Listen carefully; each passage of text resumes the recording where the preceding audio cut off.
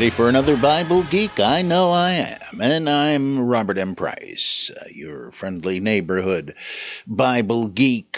What say we take a look at some questions?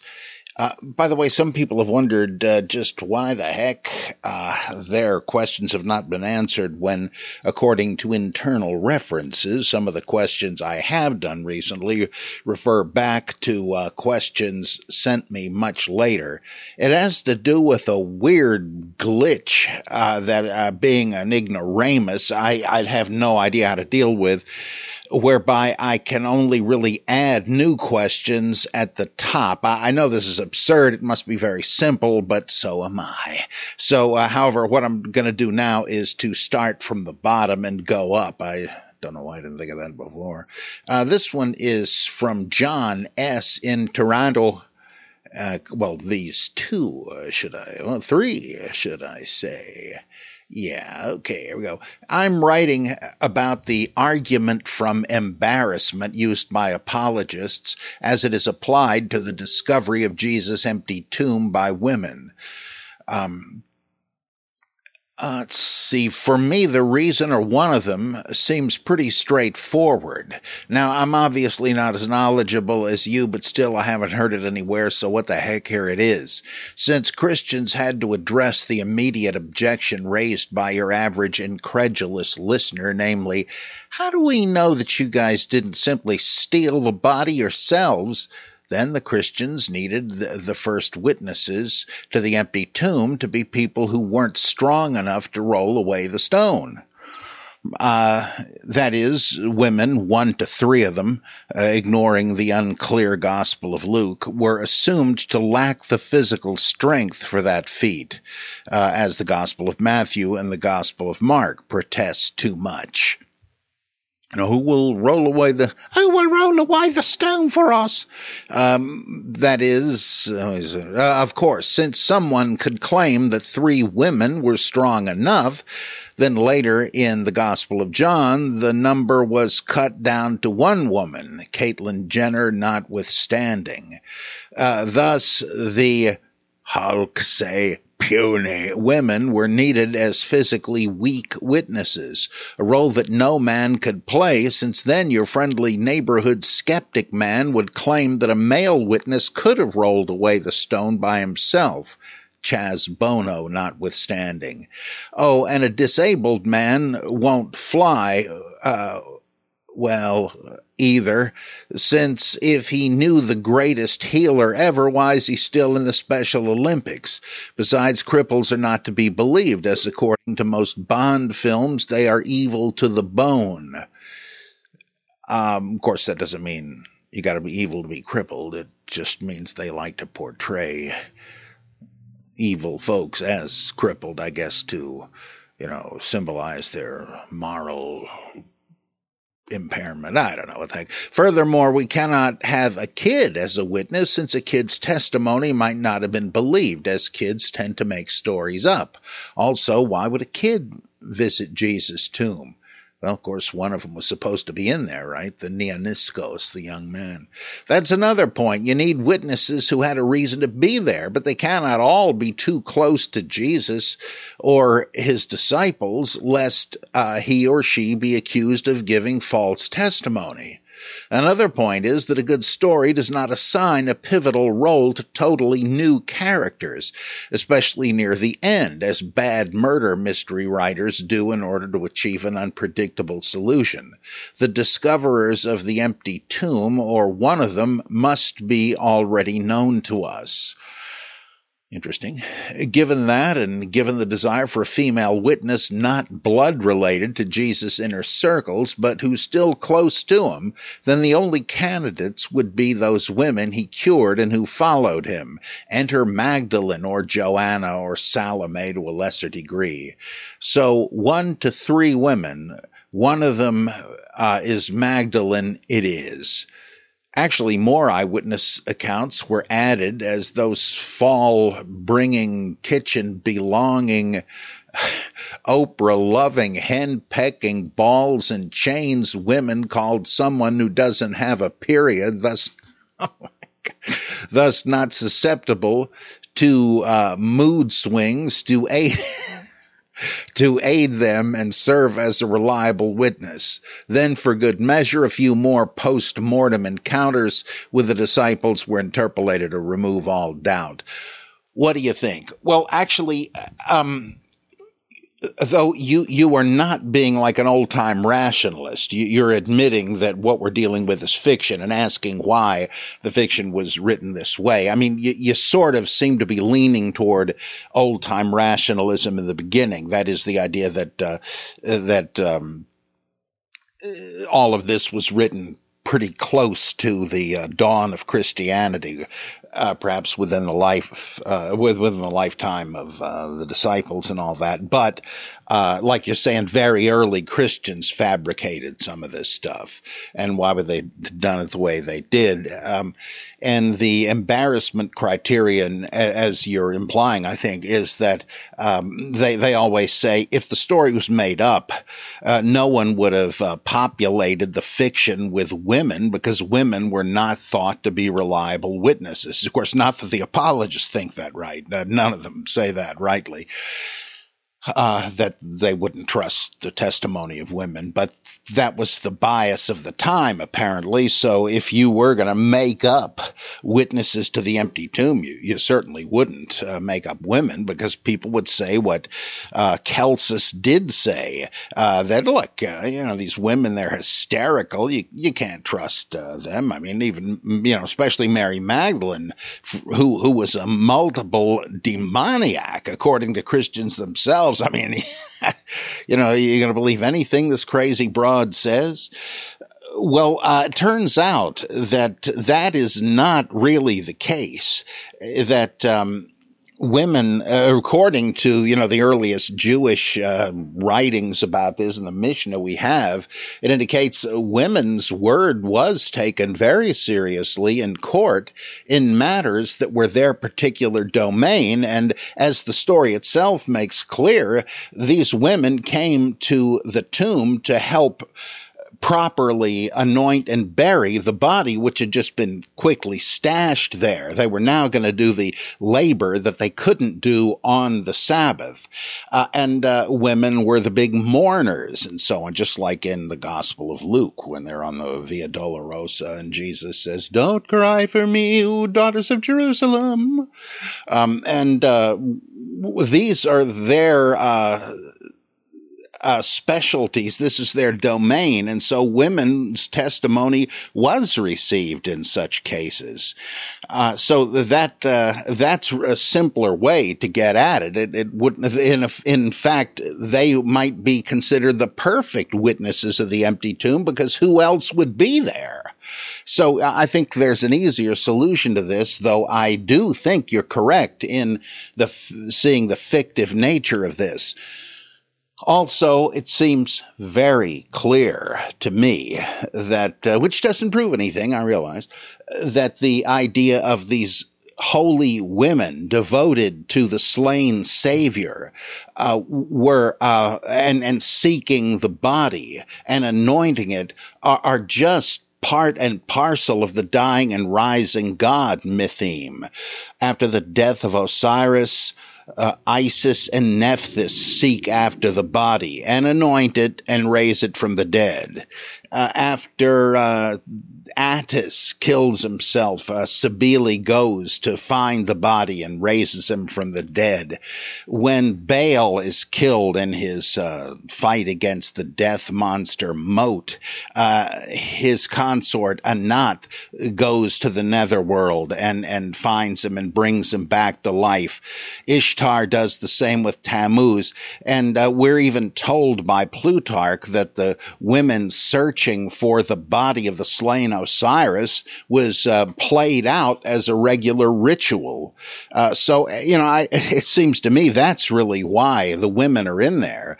It's not for apologetic purposes. It's just that Mark got a hold of a text for the ritual mourning of Jesus, just like these other dying and rising gods had. So I think that it's pretty easy to explain that without going into the creative detail of your theory, which I commend you for. It is fascinating. Question 2 from John. Even the Catholic Church accepts that most seemingly possessed people likely suffer from some mental illness. Furthermore, many Christians believe Mary Magdalene to have been a harlot. Yet many Christians do expect people to accept her sole testimony about the stone taken away from the tomb, as in the Gospel of John. They take it as at face value and become a Christian. This is hardly a reasonable course of action, despite what William Lane Craig might claim. Even if we limit ourselves to the synoptics, the women around Jesus are presented as Magdalene types and or true believers. Again, not much of an improvement, but there's more. I remember hearing a rabbi saying that there's no doubt that the giving of the Torah at Mount Sinai was a real event, since there were 600,000 witnesses present. Of course, the thing is, you don't have 600,000 witnesses. You have a story about 600,000 witnesses. I can tell a story about 50 million people seeing me turning tap water into expensive spring water. Sorry.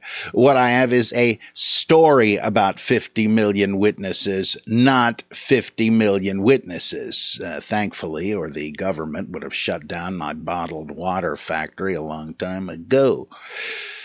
Well, doesn't that apply to the New Testament? We don't have witnesses to the resurrection. We have contradictory stories about likely unreliable witnesses to the resurrection. Yeah, that's right. It really kind of goes down to the great Jesus and Mo cartoon I'm always quoting, because it is so insightful. To go from the features of the story to go from that, to assume that that's historical, and then to say, well, the outcome must be historical too. How can you do that? I mean, it's like saying there must be an Emerald City of Oz, since where the heck else does the Yellow Brick Road lead? I get news for you, pal. It's part of the same story. And you can't just assume a narrative is factually true. Especially if you've got outrageous, miraculous features to it. Yeah, that's just amazing. It just shows you that apologists are still they're just arguing in a circle. I mean, if we were willing to accept that much of the gospel Easter stories as factual, well, yeah, I guess we would go to the punchline too, but that's the whole point at issue. Okay. Last question. You always talk about people using the Bible as a ventriloquist dummy. The Bible's against abortion, right, Bible? That's right, Mom. Wouldn't you say that some liberal judges do that with the U.S. Constitution? Yeah, I sure do think so. And the better, I think what the Supreme Court is supposed to do is what the rabbis did, to extrapolate when something comes up that is not explicit in the Constitution, but to read it in such a way as to start making new laws that are being read into it. That's not kosher, in my opinion. But anyway, okay. Yeah, well, good stuff. Thank you, John. Notice I didn't do my insultingly bad Canadian accent. Hey, this one is from Frank Frost. Let's see. Why do you think Luke has two different time frames for Jesus' life after the resurrection? Luke shows 1 week, while Acts says 40 days. In old translations, is this... Okay, I think we've got a couple of different questions here. Yeah, there's a couple of answers to this. One of them is that a couple of possibilities. One is that it's really narrative, not history, because if the same author wrote both Luke and Acts, and that's more complicated than scholars tend to think, I think they're ignoring some important questions that C.C. Torrey and others have raised about the source criticism of Luke and Acts. But if you assume that it was the same character, that the same author that wrote these two books, then you would darn near have to say the Gospel of Luke is just rounded off to bring it to a satisfactory narrative conclusion. He rises from the dead, he appears to people, he gives them the grand send-off, and then goes to heaven, where he says, just wait, you'll be receiving the promise of the Father soon. Well, he knows he's going to write a second one, a second volume. And in that one, he's trying to make a different point. He wants you to understand that Jesus said all kinds of new stuff to the disciples over a 40-day period, so he had to be around at least that long. And it doesn't say what he told them, and that's no accident, because the point is to write a blank check for the bishops of Luke's day. This is what Jesus told the disciples. It's the same sort of thing as in the Gospel of John, where Jesus says, guys, I've got plenty more to say to you, but let's face it, you're just not prepared for it now. So I'm going to send the Spirit of truth to take from my teaching, my truth, take from mine and declare it unto you. And to bring back to your memory stuff you don't even remember that I said. That's a way of saying, I don't remember Jesus ever saying this. Oh, well, yeah, neither did we at first, but then we snapped out of it thanks to the Spirit of truth and so on. So to accommodate a whole bunch of this teaching that they could ascribe to the risen Jesus, they have Jesus hang around for longer. I mean, he may have had that idea in mind at the end of the Gospel of Luke, but he wanted to have a good narrative ending. And if this is the case, this author certainly wasn't concerned about the facts, right? I mean, there's a big question: to what degree did the gospel writers even intend to be taken as writing fact?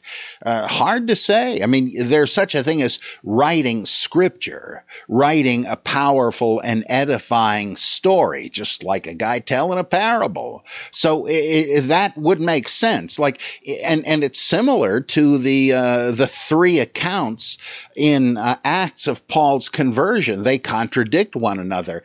Was the author such a stupid dolt that he didn't realize that? Gee, I forgot that. Oh, too late now, like my frequently seeing proofreading errors I made when it's too late and the book's out. But probably not. Probably he just wanted to vary the story because he had reasons for telling the basic story 3 times, but he didn't just want to bore the reader. He wanted to give it some variety.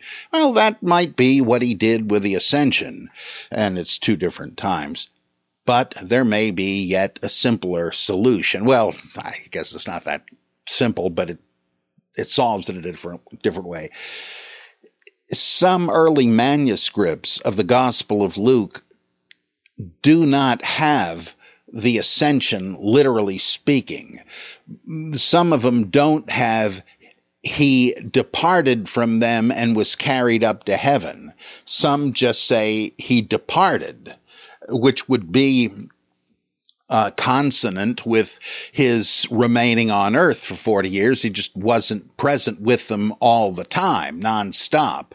And so it may be that there is no contradiction until some scribe decided to round the story off with the Ascension. It does seem a little bit odd that he would go somewhere else if he was alive again and was hanging around with the 11 as he used to, but that's possible. And yet it's also possible, as maddening as all this is, that it did originally say in the gospel that he departed from them and was taken up to heaven. And some scribe who noticed the problem between Luke and Acts decided to chop the "and was carried up to heaven" in order to harmonize the two. There's no way to know. What a pain in the rear. I mean, that's a mild frustration for a critical New Testament scholar. There's not the urgency to iron out contradictions. You can rest content with things you can't solve. Well, that's it, I guess, until somebody comes up with something. We'll just have to leave that one open. There's a kind of an anxiety of faith that, oh, well, it's the Word of God. It's got to be clear. So whatever I think it means, my best guess from now on, I'm assuming that is what it means. Oh, brother, you can't really do that. Yeah, okay, more. Frank says, in old translations of Isaiah 45:7, we have Yahweh virtually admitting to creating evil. In the original Hebrew, evil is some Hebrew letters, I don't know, pronounced like Ray? I don't know either. Everywhere else in the Old Testament, the same word is translated as evil or bad, yet newer translations appear to be obfuscating the meaning of this verse by translating it as calamity instead of evil. That's not unreasonable. I mean, is he, in the context, is he talking about abstract good and evil, or doesn't he mean all events come from me, the ones that you would consider fortunate and the ones you wish wouldn't happen? I don't think that's unreasonable. But anyway, I see something similar in the parable of the wicked servant. Doulos appears to mean slave or bond slave, but new translations render it as servant. The parable itself seems to suggest it would be acceptable to sell an entire family into slavery for a debt. Yeah, I don't think there is any way to be sure there, but I believe a number of modern translations do have slave. For the reasons you mentioned, that since this was pretty common to have indentured servitude and to enslave people to solve a debt problem, it probably does mean a slave, often a household slave. This doesn't mean that you were living like an animal.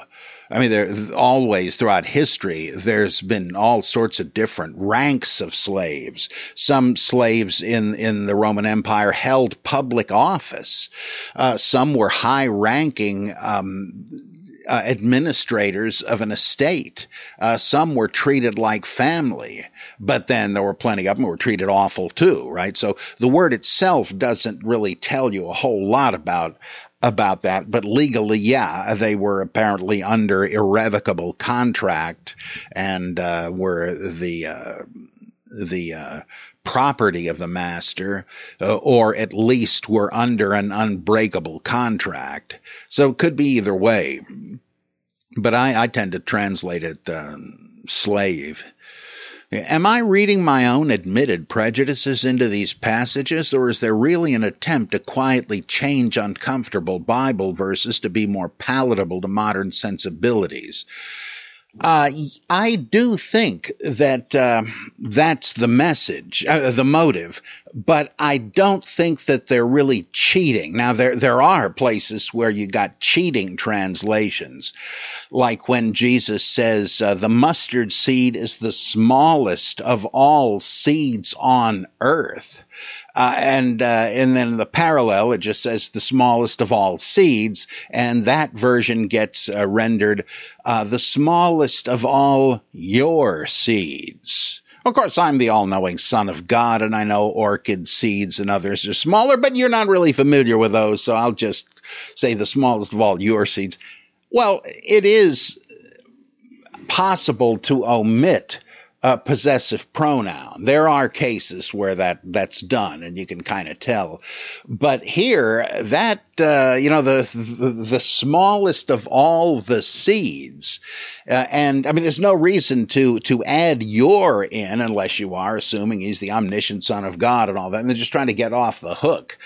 There's there are some places where you've got that kind of fudging, but these are not. We don't want to commit the genetic fallacy. The translators do want to sell some Bibles, right? They don't want their new version bad-mouthed and burnt, which has happened to some translations of the Bible. But that really doesn't matter. I think their translation choices are quite legitimate there.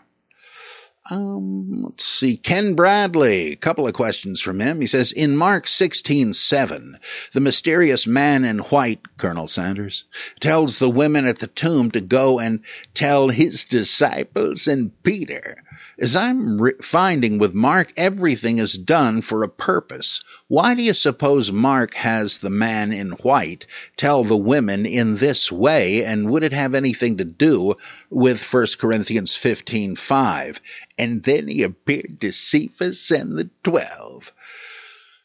It might indeed. You have to suspect that. And is the point there to highlight Peter as the leader of the group, to exalt him over the others? In both cases, I would think it is, which means these are the products of sectarian conflicts over who's going to be the leader.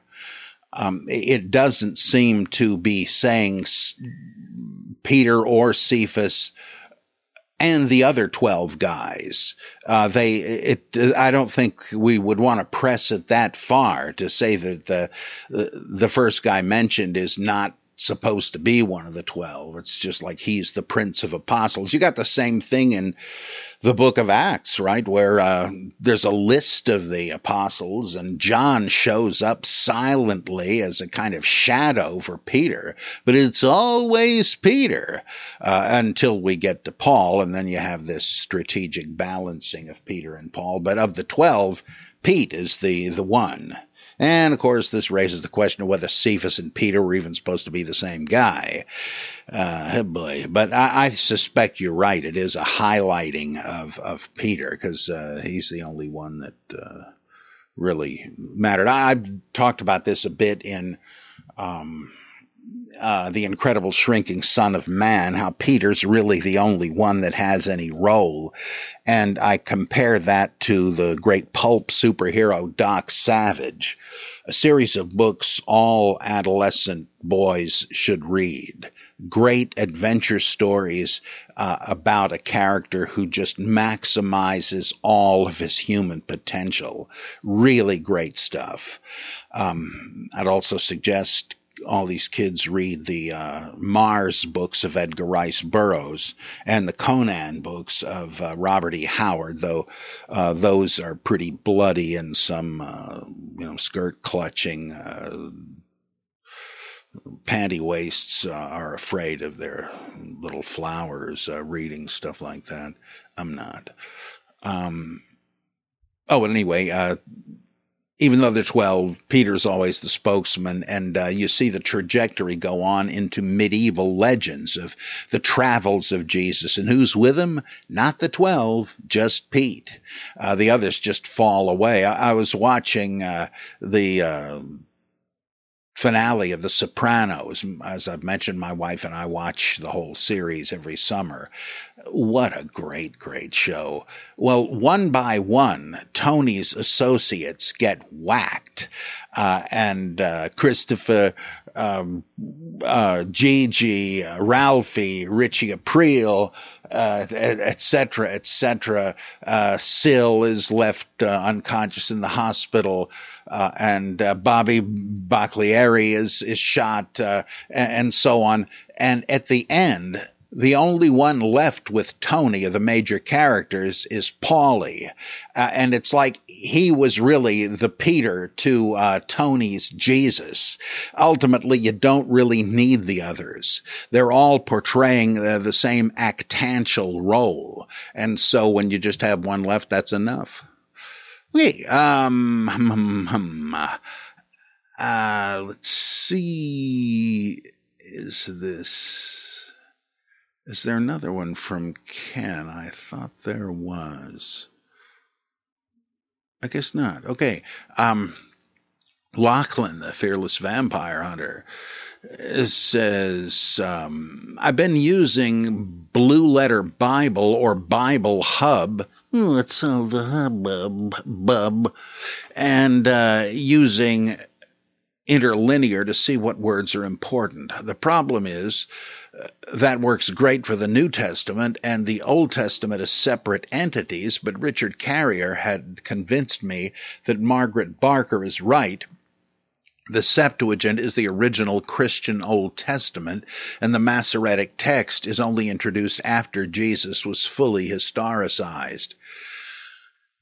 Do you mean this late version of the Hebrew text, or the Hebrew Bible, period? Because Niels Peter Lemke has argued that the Old Testament is very likely all from the Hellenistic period, and that the Greek and Hebrew versions were produced at the same time for different publics, a view I'm kind of leaning toward. Let's see. But then Lachlan says, can you recommend an online resource where I would be able to search the Septuagint for correspondences? I am not sure, but I think our old pal John Felix has some interesting, astonishing resources like this. The concordance to the Septuagint and all kinds of stuff. I cannot tell you exactly where you would find that. You might be able to look up his name on Wikipedia or something, and or Google and see if it's under his name. It's John F. Felix. And if I remember, I'll ask him for some more particulars, but I know of no one who has done anything like the amazing work John has. Okay, this from Robert Jace. Good day, fellow blasphemer. I was reading an entry on Richard Carrier's blog dated March 20th, 2017, on looking for evidence in the epistles for a historical Jesus, when I came across this interpretation that in the Bible, when Jesus is tempted by Satan, that the latter literally offers him everything: power, the universe, free refills, everything that would make Jesus equal to Yahweh. Now, if you accept the Trinity, then Jesus is Yahweh already. He just looks more human, so how does one part of God become equal to another part of God? I know that's dogma that evolved later as it conflicts with Trinitarianism, but it makes no sense as the Bible reads. Clearly, early Christians, even as late as the 2nd century, did not take Jesus to be the same as Yahweh, and I've no idea where the Holy Spirit, who functions an awful lot like Nyarlathotep, fits into the mix. Well, I don't think anything like the Trinity is in the minds of these evangelists. As Wainwright in his great book, The Trinity in the New Testament, points out, the Trinity isn't exactly in the New Testament, but the question is raised in the Gospel of John. There are statements there that are perfect examples of what Paul Tillich says, that the Bible repeatedly implicitly raises ontological questions, philosophical questions that it leaves the reader to answer. And a lot of subsequent Christian theologizing was a process of trying to put the pieces together and explore their implications.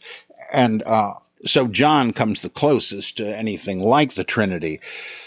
But of course, John doesn't have the temptations either. I think that you can sort of, that Trinitarians can nonetheless make sense of the temptations of the devil in this manner. Jesus was genuinely human as well as genuinely divine. And the human side, he may have been above temptation. I think that's kind of implied. So he may not have had any struggle with it, right? It must not have been seriously on the verge. Well, it sounds pretty good. I wonder if I should do it. I don't get the impression that the Gospels imply that. But the idea is, in fact, the point is the testing of Jesus in the wilderness. If he is the Son of God, he won't give in to these temptations. That was the point of Satan, right? To try the hearts of the ostensible servants of God, and Jesus passes with flying colors because he is the Son of God. So really, there's not that much of a problem. Had he said, that sounds pretty good, I think I want to do it, then we would have to conclude, nope, another false Messiah. So perfect man, or whatever you want to call it, you can perfect man because he is also God. I think the theology implies that. Still, let's test that out. Does he measure up to that? And bingo, he does. Okay, so that's not too blasphemous, Robert. Okay. Danila Oder. Let's see. As in the German or Oder, O-D-E-R. Let's see. Now here's wisdom. She says, first of all, today I became a Patreon patron. I couldn't in good conscience keep listening to each and every Bible geek, not to mention watching your online debates, without contributing. Do I mention this to shame my fellow listeners into contributing too? Well, maybe a little, at least those regular listeners with a few extra bucks. Here ends my unsolicited commercial. That was a good one, though. My question today is this, and I apologize that it is a little lengthy. In Matthew 11:12, Jesus is addressing a crowd of Galileans about John the Baptist, and he says, from the days of John the Baptist until now, etc. This reads to me as if the days of John the Baptist were some long-gone time, but John is still alive and in prison. Jesus just spoke with John's disciples a few verses before, sending them off with a message for John, Matthew 11:2-6. Even if the days of John the Baptist were intended to refer to his active ministry, that doesn't seem to work for the tone of the phrase. You got a sharp eye there, Danila, because that is the apologetic view, and it's not completely unreasonable that John's ministry is over. We know he's in jail, but it does sound like he's measuring a big gap, right? So I'm with you. Okay. Let's see. In Matthew 3, John baptizes Jesus. Apparently, immediately thereafter, in chapter 4, Jesus spends 40 days in the wilderness being tempted by the devil. The latter half of Matthew 4 implies some unstated passage of time, but it certainly doesn't seem like very much time, a few months, a year. Then we've got a few chapters dedicated to a single sermon on the Mount. Then we have a few more chapters of indeterminate but not apparently lengthy ministry. A few more months, a year. Presto, there we are at Matthew 11:12, and the reflection back to the days of John the Baptist. It seems to me that as little as 6 months, or maybe as many as a couple of years at most, passed from Jesus' baptism to this statement. Of course, it's, the implied chronology, she means. To me, it seems that this reminiscing back that happens in Matthew 11:12 is along the same lines as the introduction to the baptism in Matthew 3:1, which begins, in those days John the Baptist came, etc. The reflection back to John's era, for example, 20 to 30 AD or whatever, is from the author of Matthew's era, about 90 AD or whatever. Do you think the author of Matthew put an anachronism into Jesus' mouth with that similar phrase in Matthew 11:12 that from the days of John the Baptist was also more from that later era of the late first century to which readers could relate, as opposed to the more realistic vibe one would get from ever since last year when John the Baptist was preaching. Let's see. Yeah, I think you're right about this. Robert Eisler mentioned this in The Messiah, Jesus, and John the Baptist, and he thinks that this is a fragment that presupposes that John the Baptist was a substantially earlier character. And he says that's just the way it reads in the Slavonic Josephus, where John is not named, but he is described, and it's pretty obvious that John is supposed to be the character. And in the movie version of Hugh Schoenfield's The Passover Plot, it's interesting that, and he was sympathetic to Eisler's case, Jesus and John the Baptist are together at one point, and John is much older than Jesus. And I suspect he got that from Eisler. Now, that doesn't fit the Lucan thing where he'd be like only 6 months older than Jesus, right? So I sort of think he's going the Eisler route there. And so it does seem to me that, yeah, we have another instance of the Jesus chronology varying in the early days, implying that the chronology we're reading is artificial. That's just one of those loose ends indicating that once it was different. Let's see. I have a question about the translation of Mark 6:4.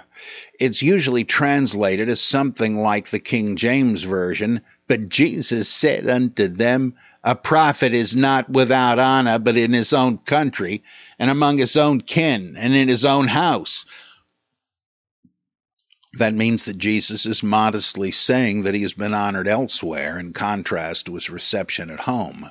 But when I look at Strong's Greek, the Greek words of Mark 6:4, it seems to me that the saying could also mean a prophet is not dishonored except in his own country, among his own kin and his own house. In this rendering, Jesus is emphasizing the dishonor he receives at home. This does not imply that he was honored elsewhere. Indeed, I see several Bibles that use this translation. Which one is correct? What saith the Geek? Well, I think that you're right, that it does mean, well, I see, I'm not making a big hit here. It's a tough crowd. But then again, it doesn't really bother me. That always happens. That's the rule, right? Everywhere else the prophet is honored, but when he gets home, nothing doing. And you'd have to ask, why is that? And skeptics have said, and there's certainly a point to this, that's because the people there know him better and they cannot take it seriously, implying that the so-called prophet is a fake and they're in a position to know it. This is why in elections, I remember when Dukakis was running against Bush the elder, and he talked about how he was going to do all these great things, but a Republican said, look at the state he's from. Look at Massachusetts. It's a mess. The rest of you can say how great he is, but the folks at home know you just, that's nonsense. So that could be. I don't think that's Mark's point, but you do have to wonder about that. And the same thing comes from the same issue comes up with Saul, that he's taken over by the Spirit of God and starts to prophesy, and the people at home say, what, is this guy a prophet too now? They just can't imagine it. It just seems to be a put on. The very much larger question here is what they call the scandal of particularity. people believe, I guess a prophet could appear somewhere, and we ought to know what he says. That sounds good. But if you say, the prophet has appeared, and you know him, he's so-and-so. You probably went to school, and what? You just can't believe that a particular guy you know could be that big a deal. And so I sort of think that's what's going on. People are inclined to believe it more likely in the abstract, not somebody they know. Who knows? But I think you're right. That probably is the point of it. Typically, the hometown crowd is the toughest one to please. I think I made a mistake here. Again, it's kind of irrelevant. It's what's asked, not who says it. But I'm sorry. I think Daniela's question was simply the translation of Mark 6:4. Prophet dishonored in his own country. I think perhaps the business about when John lived was from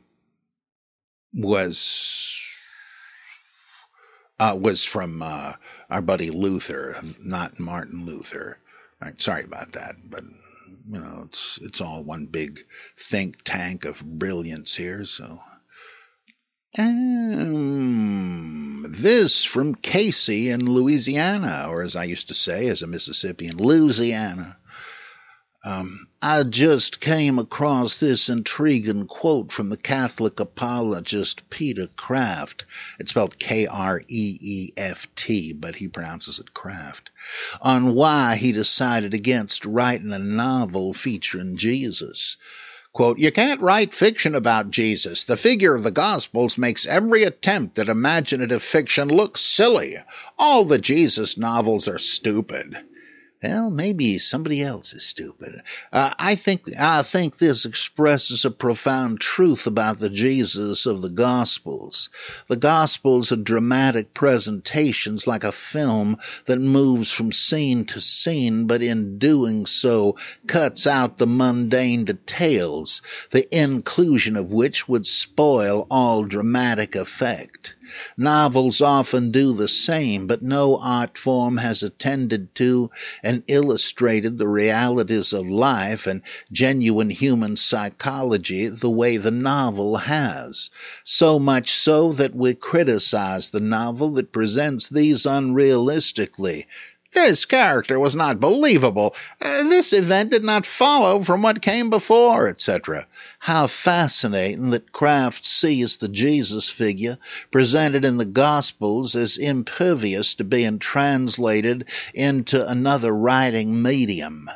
I know the immunity of Jesus to being captured in a literary description will, for some, speak to the inanity of the gospel character being matched with a historical figure, while for Christians it may just mean he really was that exceptional.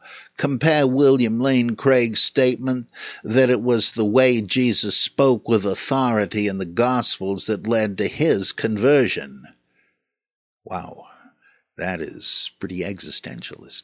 I'm fascinated by how it really is as if Jesus retreats to a heavenly dressing room when he's not needed on the stage of the Gospels, so that he never ends up tainted by the banality of daily life. My guess is he's back in his office at the Daily Planet. How interesting that the only work that I think you believe succeeds in presenting a really really holistic and plausible picture of the psychology of someone in Jesus' situation, The Last Temptation of Christ, does so at the cost of the orthodox understanding of Jesus. Every grand event of the Gospels, the baptism, the transfiguration, the multiplication of the loaves, the denouncing of Peter as Satan, and so on, would all have been followed 10 or 20 or 30 minutes later with an inevitable, "Well, dinner then." This unacceptable mixing of the sacred and the profane is excluded from the Gospels, even though it is implied by the hypothesis that they are historical documents. Do you have any thoughts on this phenomenon? I know you have imbibed much Christian fiction over the years, but I do not know how you found Jesus to be presented therein. Thank you kindly. Well, mighty Casey, one quibble there. I think that the Last Temptation of Christ is the most orthodox movie Christologically. Same thing with the book, because it takes seriously, as nobody else does, that if Jesus is truly a human being and is truly God, he couldn't easily accept his divinity. The whole liar, lord, or lunatic argument is predicated on the idea that a normal human mind could not sanely believe in its own godhood. If you believed it, you would have to be insane. Not just wrong, right? Not just in error, but crazy, as C.S. Lewis said, on the level with a man who thinks he's a poached egg, right? Well, that's to say that Jesus, however, would escape that. That is, I think, implicitly the Apollinarian heresy, that Jesus really wasn't completely human. There's this hollowed out place where the Logos is plugged in instead. So what Kazantzakis and Paul Schrader, the movie writer, have done is to say, okay, he was a real human being and he was really God. And how would that feel?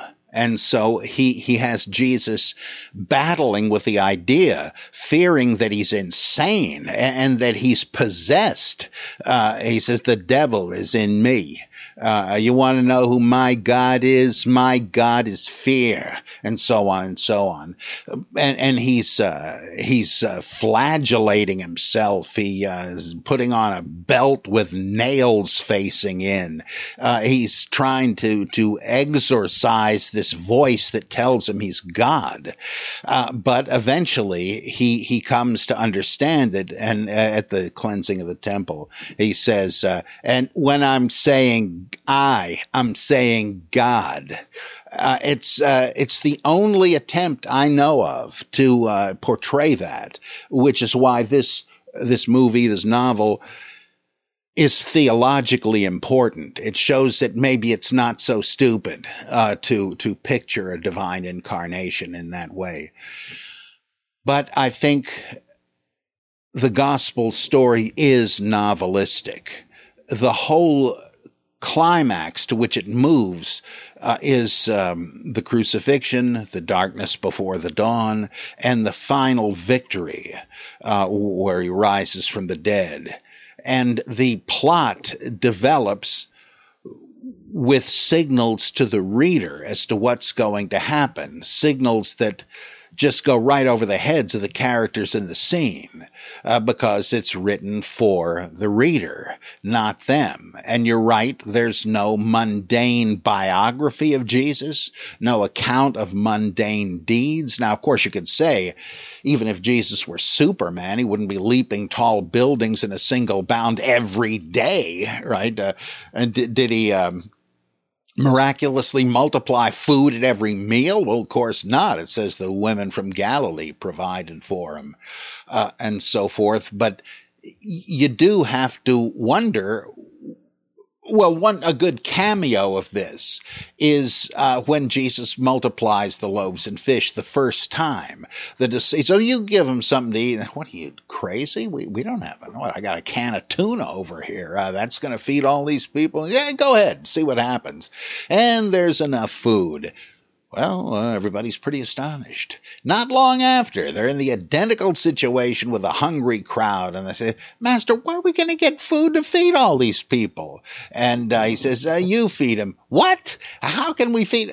Hey, stupid, don't you remember what happened shortly before in exactly the same situation? Well, of course, it's not the real world. They couldn't have been that miraculously obtuse. Could Mary and Joseph have had these, and each one of them has an angelic annunciation telling them that their kid is going to be the Messiah, and then some years later they think Jesus is crazy and they're going to take him home? That seems highly implausible in a narrative way. The disciples know that Judas is going to betray Jesus, and they don't make a move to stop him. There's just all sorts of stuff in there. Pontius Pilate wants to get Jesus off the hook. We know who Pilate was. That never would have happened. Herod. Pilate fobs Jesus' case off on Herod. I'll leave it up to him. Herod acquits him and sends him back to Pilate. Why? And then why does Pilate render his own judgment? It just doesn't make sense. So it's fiction that reveals itself by not even really trying to sound real, because Jesus is a superhero, a demigod. And this issue comes up in a great book by Martin Kahler, K-A with an umlaut, H-L-E-R, called The So-Called Historical Jesus and the Historic Biblical Christ. I think that's the title. It's kind of a long one. And he objected to this is 19th century work. He objected to those liberal theological historians who tried to explain Jesus' personality, which they thought was really the big deal about him, with psychological studies and all of that to make him an example to follow or something. And he said, this is never going to work. The way Jesus is portrayed in the Gospels, he does what he does, he says what he says, because he's God incarnate, or some such. To try to whittle that down to an understandable human psyche, you're just missing Jesus. You're coming up, you're whittling him down to some character on your level, but that is not the Jesus of the Gospels. Darn good point. Now, George Ladd and others said, Kahler was saying that the Jesus of the Gospels is the real historical Jesus. It's not that clear what Kahler was saying on that score. Bultmann and others took him to mean something very different, that the Christ of faith was bigger than the Jesus of history and couldn't be reduced to him. But that's kind of what's going on there, too. We would say, well, this is a fictional character. Can you psychoanalyze Superman? No, because if you could, he wouldn't be Superman. Well, let's see. Well, I got to go get the car fixed, so I guess I'll leave it there today. And I'll try to be with you again tomorrow for another exciting episode of The Bible Geek. So I'll see you then.